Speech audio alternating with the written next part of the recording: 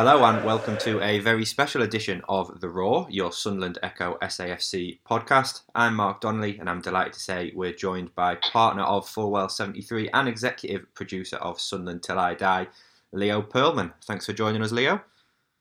No problem at all. Thanks for having me, mate. So obviously, Sunderland Till I Die, Season 2 is coming out days away now. How are you feeling? Is it nervous, excited? No, I think at this point it's the excitement for everyone to see what we've made and hear what they have to say about it. No nerves. And what should fans expect from this second season? Obviously, the first season went down a hit. The second season, a little bit better on the field, but the same kind of stories off the field. I don't know. I think that with Sunderland Football Club, you're always going to have drama. You're always going to have lows, and occasionally you even get some highs. And I think this season was no different in that respect. I think it's very different from the first one, mainly because of the ownership of the club changed so dramatically, and the attitude of those owners to the club gave us a very different type of story to tell. No less fascinating, just different. So I hope everyone enjoys it as much as we enjoyed making it, but that I guess was at times it was enjoyable to make it. You touched on the ownership there, and anyone who sees the series or has already seen it will realise that Charlie Methven and Stewart Donald make for excellent TV, excellent viewing. What were they like to work with behind the scenes, in front of the camera and behind the camera? They're absolutely no different off camera as they are on, and I think most Sunderland fans who saw the way that they reacted when they came into the club would acknowledge that. They are honest. They wear their hearts on their sleeve. They're open and transparent to a fault, no doubt. I think they would see that as well. They came into the club like fans. That's the truth of it. They came in like fans who had a real motivation to reconnect the club with the city, to get back to a community spirit, to try and wash away a lot of it that was at the very core of the club and had been for a number of years under Ellis. And that's how they came across on camera, I think. I think, having watched the series, the one thing that you can say about them is whether what they actually do is right or wrong. The one thing you can't fault is their passion and their desire to turn the club around. Indeed. And I think that's exactly the point I'm making. It's all well and good to retrospectively look back on mistakes or decisions they made and view them as mistakes. But every single one of those decisions was made with the best interest of the club at heart. And I think that makes it quite hard to criticise. And that openness and transparency, I remember sitting there thinking when they came in, when they talked about that openness and transparency and the way they connected with the fans, that's all well and good when everything's going well. That's a huge positive. I always thought, sat there, if they don't get promotion this first year, let's see how things turn out, because it's going to be very, very difficult to maintain that level of openness under more trying circumstances. Yeah. And it must have been great for you guys, obviously, the access that Charlie and Stewart gave you as well, because you really were, as you were in season one, right at the heart of the club at some really pivotal moments in the season, not least, obviously, that January transfer deadline day with the Will Griggs saga. Yeah, and that encapsulates the way that Stewart and Charlie viewed the club. I mean, we'd sold Josh Madger. It was clear we needed goals. It was clear we needed a striker. They made a promise they were going to bring one in. And I think every fan, with their hearts, they were over the moon that we'd broken the transfer record, that we brought in this big name League One signing. In their heads, everyone sat there and thought, wow, that's a lot of money to spend on Will Grigg. But if it had turned out to be the right decision and we got promoted off the back of his goals, then they'd be lauded as heroes for making that call. So it's hard to look back on and judge it in that way. And just how open were they in giving you access to the club? Was it a lot different from season one in terms of you getting maybe a little bit more access to the owners? Completely different, chalk and cheese. Ellis was an owner at absentia. Martin Bain gave us great access to himself, but ultimately he was hamstrung by the owner who sat above him. Stewart and Charlie were the antithesis of this. They opened up the doors and they basically said, come film, come see what we're trying to do, come see what we're trying to achieve. Is it difficult when they are such kind of TV gold, for want of a better phrase? Because obviously a lot of the first season, a lot of the positive things from the first season were about the fans and about the city, but you seem to have struck that balance right in the second season between looking at Stewart and Charlie and looking at the city and fans as a whole. But is it difficult to make sure you do that when maybe Stewart and Charlie are coming out with some brilliant moments? I don't think you make the decision as you're filming. You make the decision in the edit. You look back at what you've covered and you look back at what the heart of the story is. No matter how good Stewart and Charlie are on camera, if the story had been about the fans predominantly, then we would have told that story. The fact is, the story of the second season was, in reality, the story of wiping the slate clean from within the club and rebuilding. So naturally, when you get into the edit, that's where the story leads you.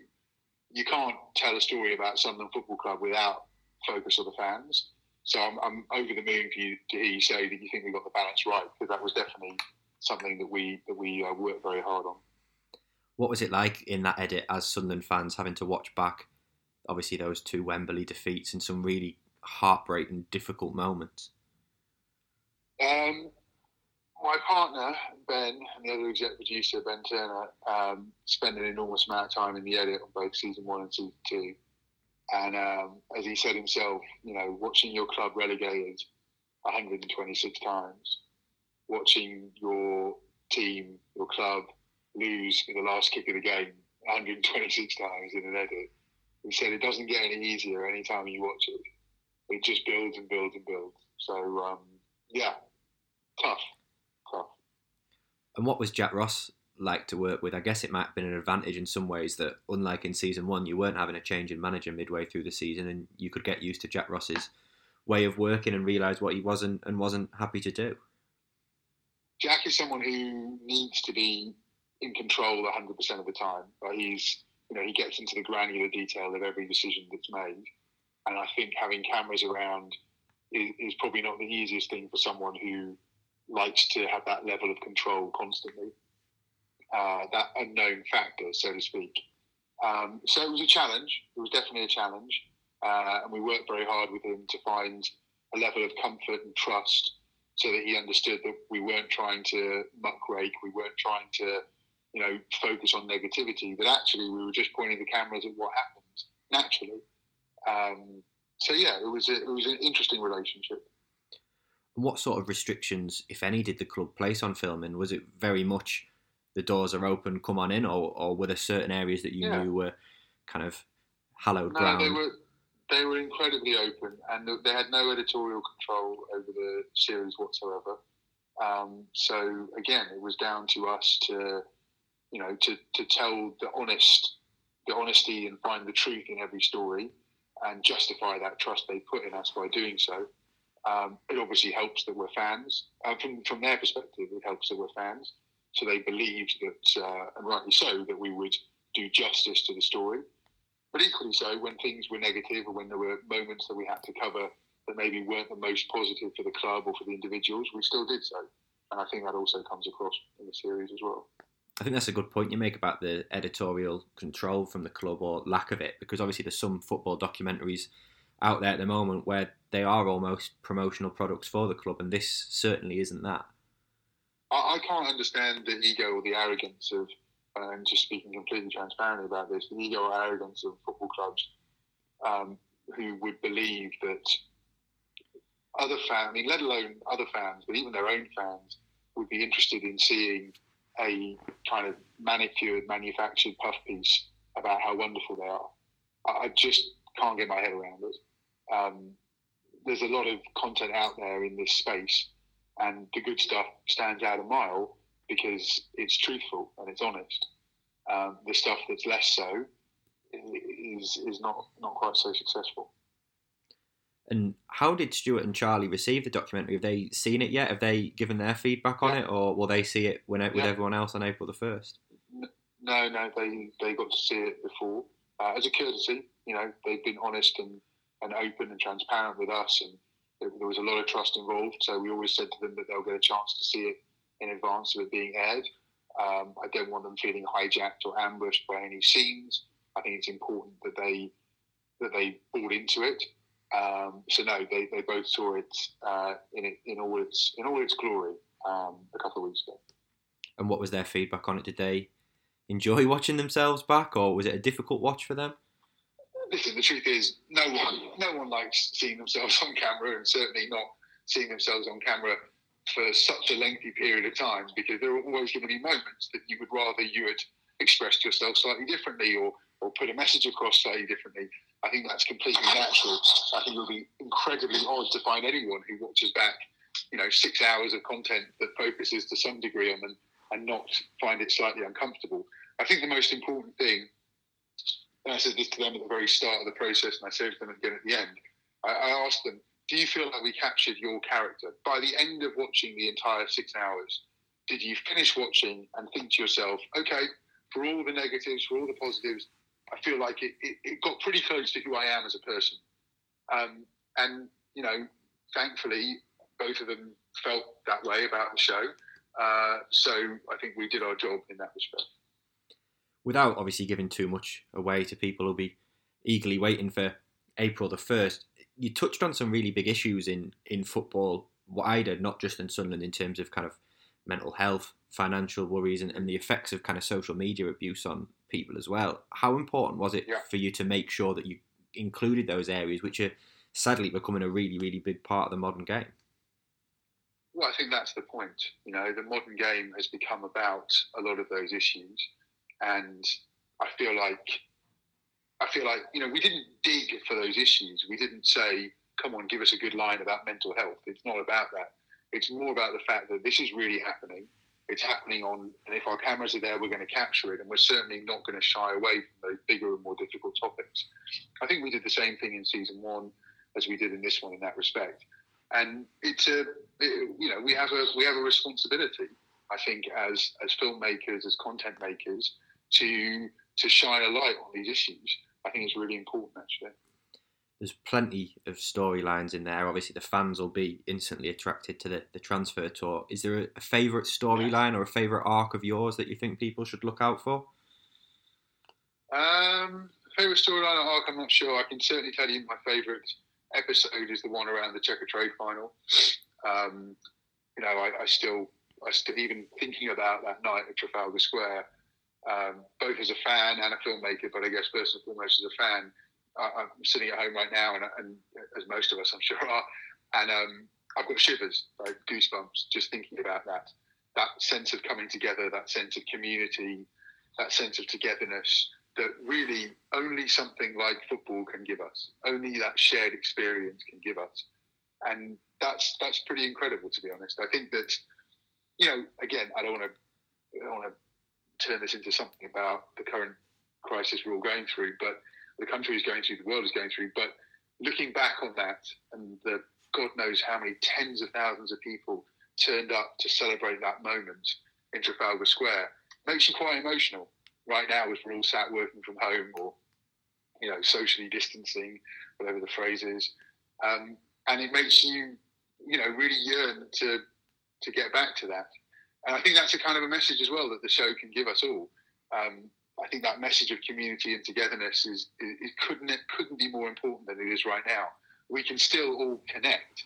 We can still all have that shared experience. And if the show does that, even 1% of people, maybe someone's feeling slightly lonely, isolated at home, if the show gives them that sense of connection and gives them a reason to reach out and have a conversation or get in touch with friends that maybe they can't actually go and see in person, I'd be incredibly proud of what we achieved. I know when I was watching the Checker Trade episode, I was feeling a bit emotional because the fans that you've picked to interview and interact with, as they were in season 1, were absolutely brilliant, and they really do sum up Sunderland as a football club and as a city. Yes, no, I agree, and that, it's funny. It's interchangeable. The club and the city, the words are interchangeable, and that's what's so utterly unique about Sunderland as a place. That it all revolves around the club. It's all interrelated, and that's pretty amazing.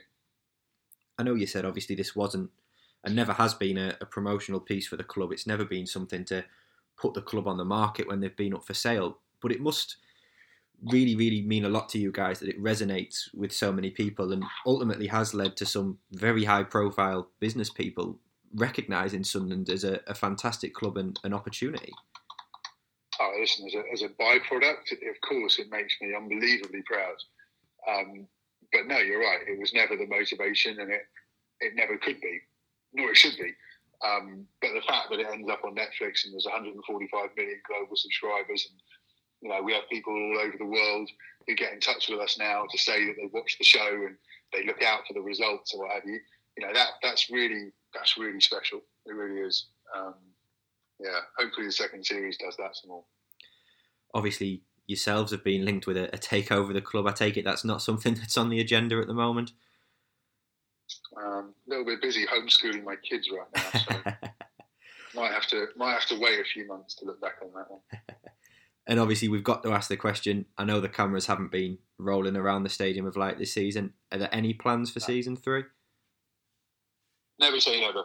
Who knows? I think that I don't think it felt like a third season at this stage felt right.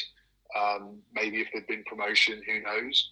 I would love to conclude this with a third series where there was some real positivity. I don't believe there will ever be a Sunderland season where it's all just sweetness and light. There's always going to be worries and there's always going to be down times. But something that ends on a high note would be pretty special. That's great. Thank you for your time, Leo, and thank you for listening to this special edition of the Raw podcast. Sunderland Till I Die Season 2 will be available on Netflix from April the 1st and is, of course, produced by Fulwell73. Thank you once again for listening.